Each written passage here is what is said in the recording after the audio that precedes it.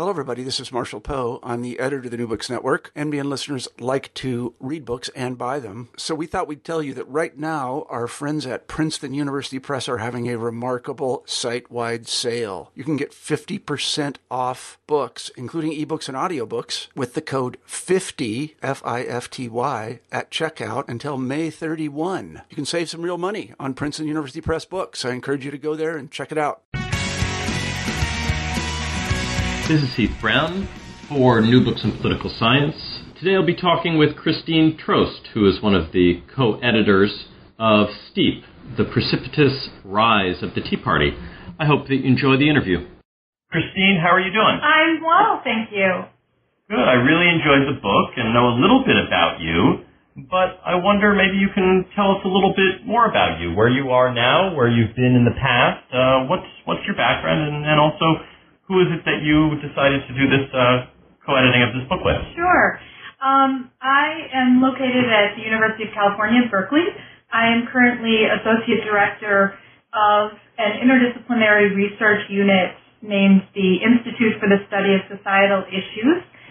And I'm also a Berkeley grad. I earned my PhD here in political science back in 2000, and I ended up staying on here at Berkeley first in a postdoc that studied political campaigns and the professionalization of political campaigns, and then assuming the position here at the Institute as the Associate Director.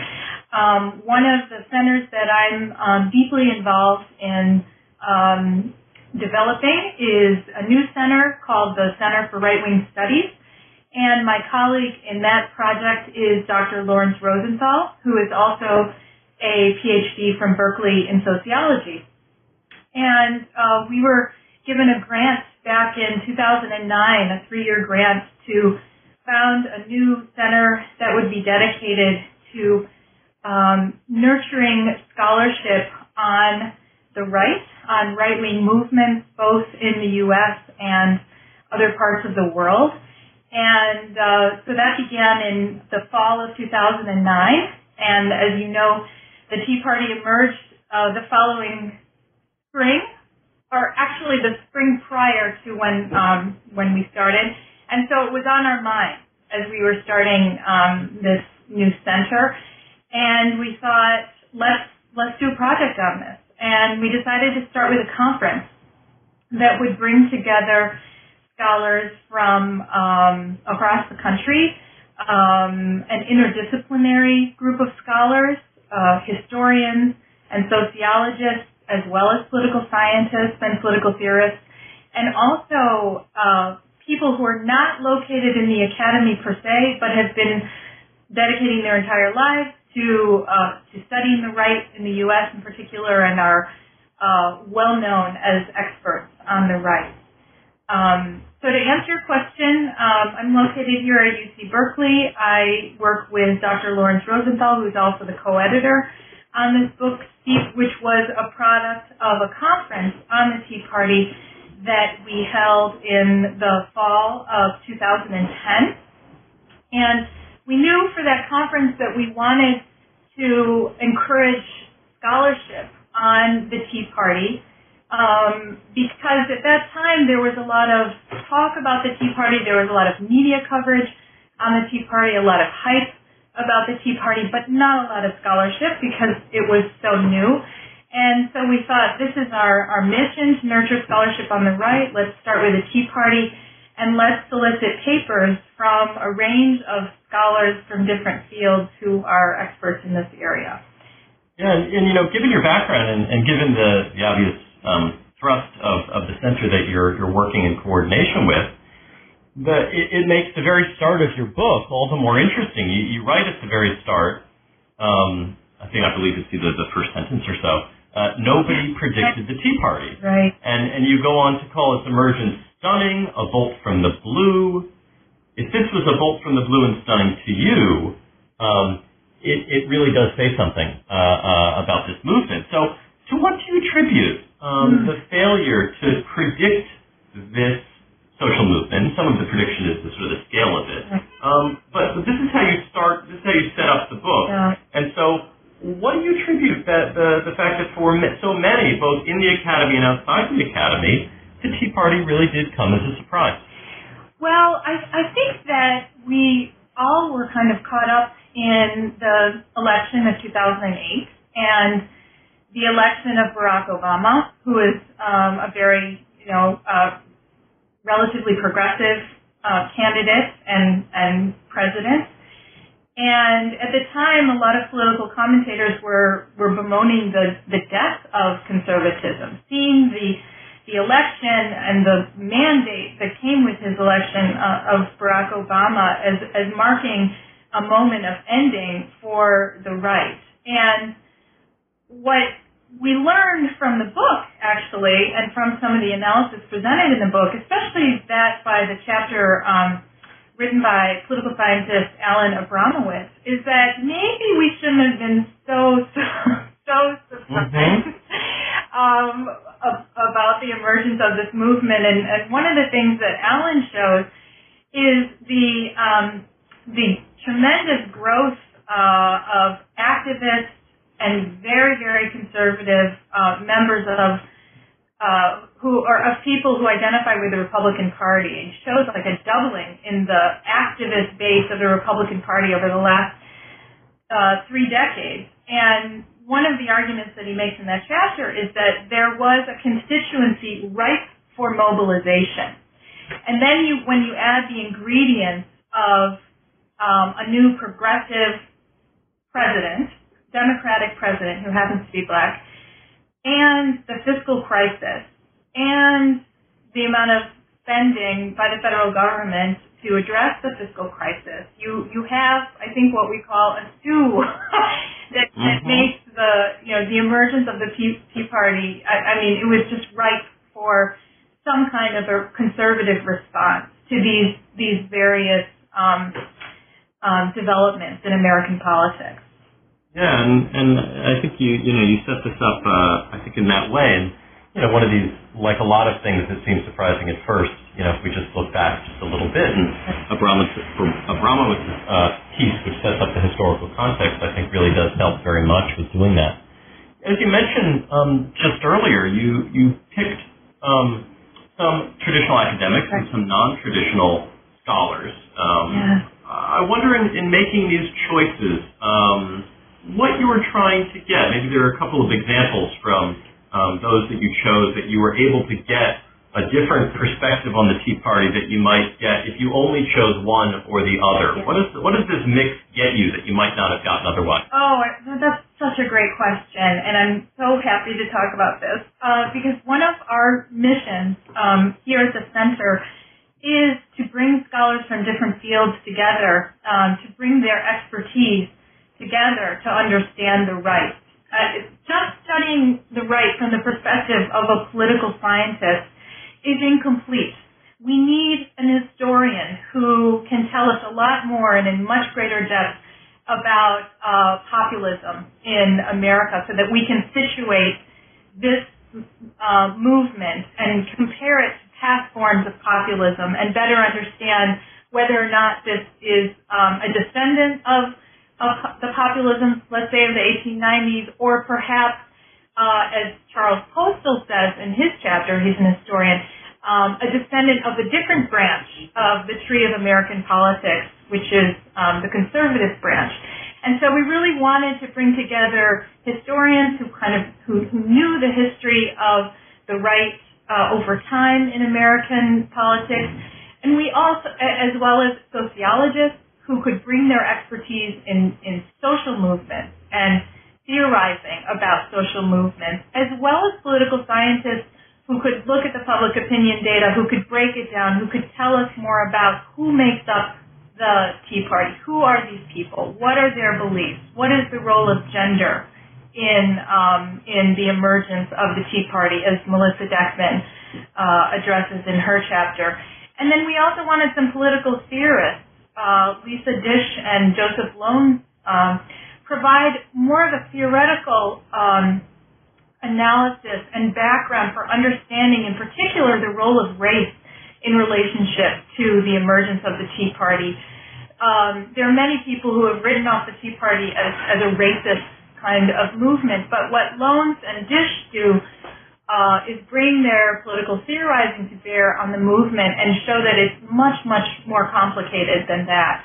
And then finally, we really wanted to include people who are outside of the academy, but who have tremendous expertise in studying the right that people within the academy don't necessarily have. And those people include Chip Berlay, who has written a book called Right-Wing Populism, which is a classic, who's a sociologist, but who has worked for Political Research Associates and who has spent his time writing books and studying the right outside of the academy.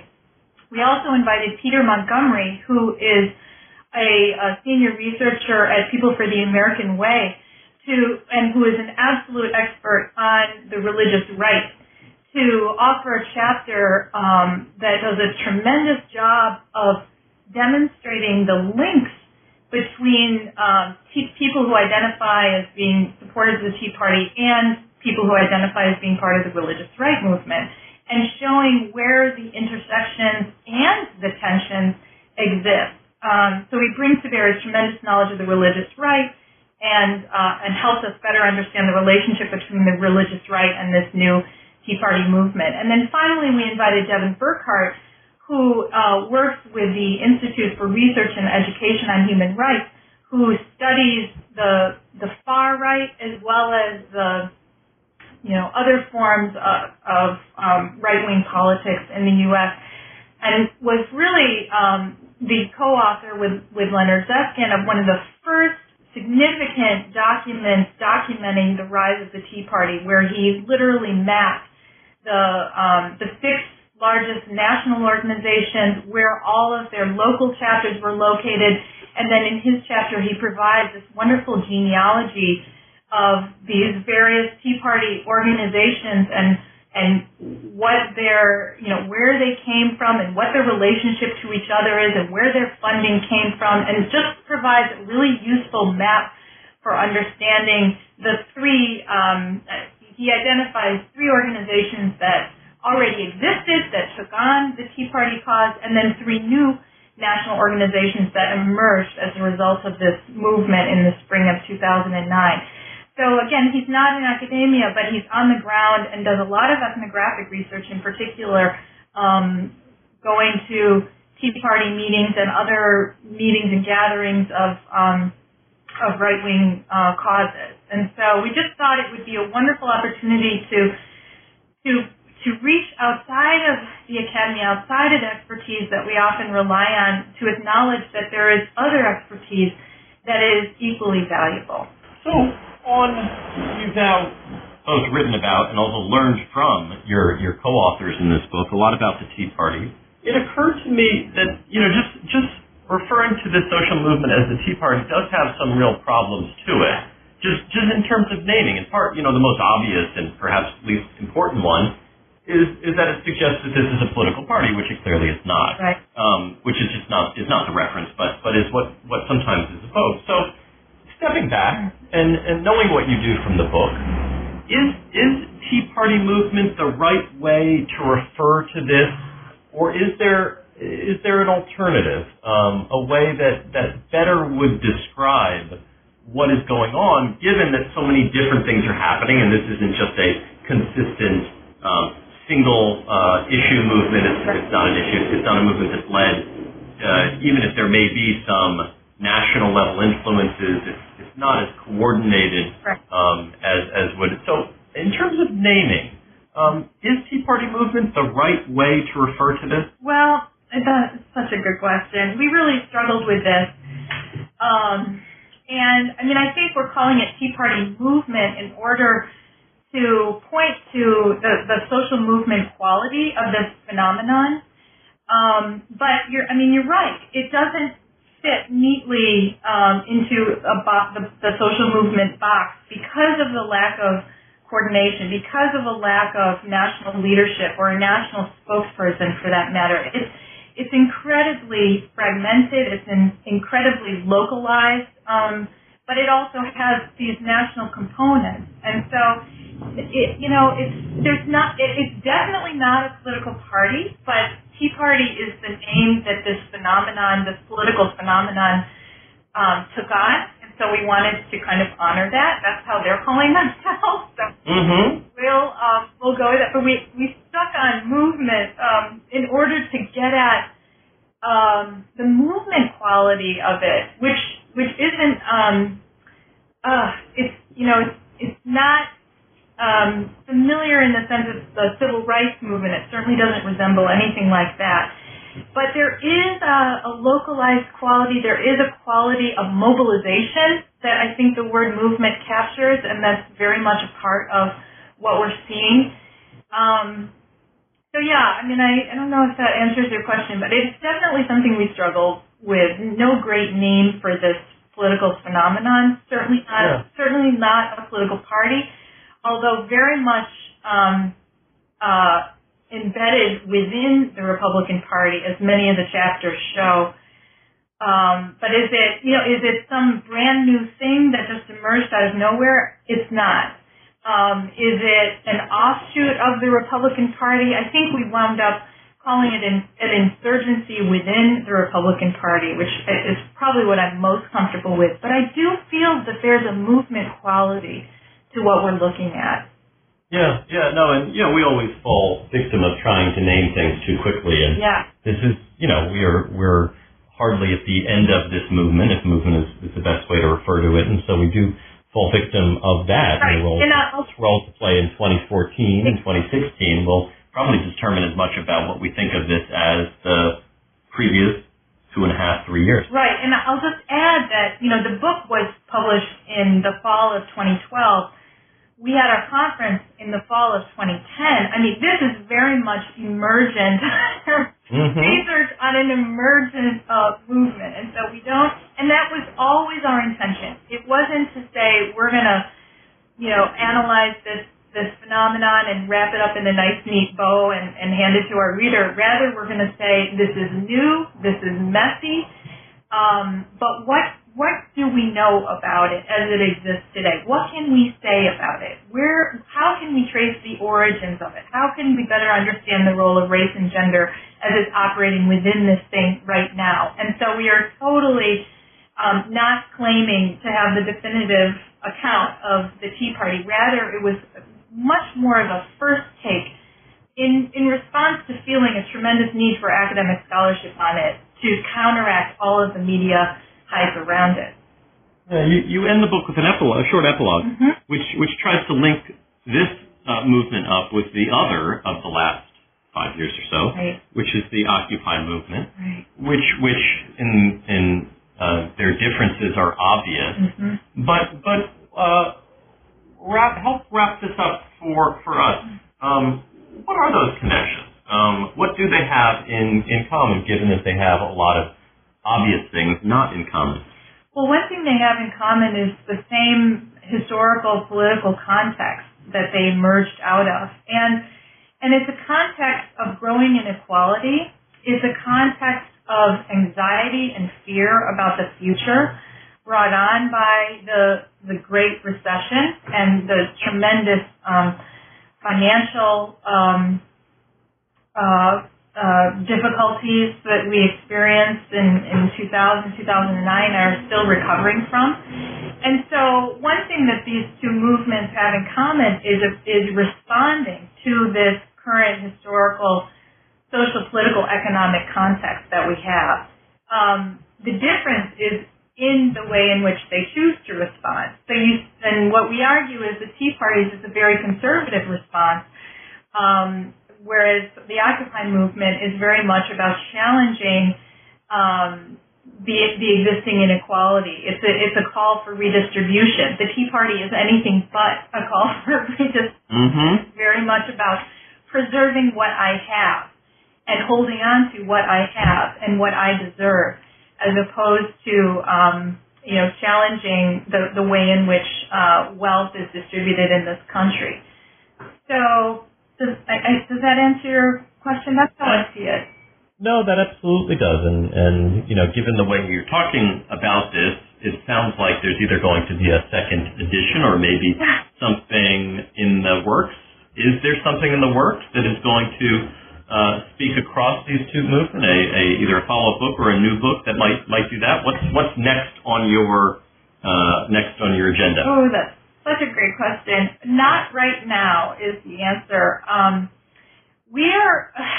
We want to expand the research agenda of our center, and so one of the things we're really interested in researching and developing and probably putting together another conference and possibly another edited volume is on the transnational connections and linkages between right-wing groups, both here in the U.S. and in other parts of the world. And we're really interested in the ways in which the right learns from each other, organizations on the right. So, and exports and imports strategies and tactics and ideologies. And so the next step for us is moving beyond just this U.S. focus on the Tea Party and thinking more globally about the transnational quality of right-wing movements today. Great. Well, I hope when it's all done, you'll come back and talk about that one, because I really enjoyed Steep, The Precipitous Rise of the Tea Party. It's co-edited by Christine and Lawrence Rosenthal. It's published in 2012 by University of California Press. Christine, thank you so much for your time today. Thank you, Heath. Really appreciate it.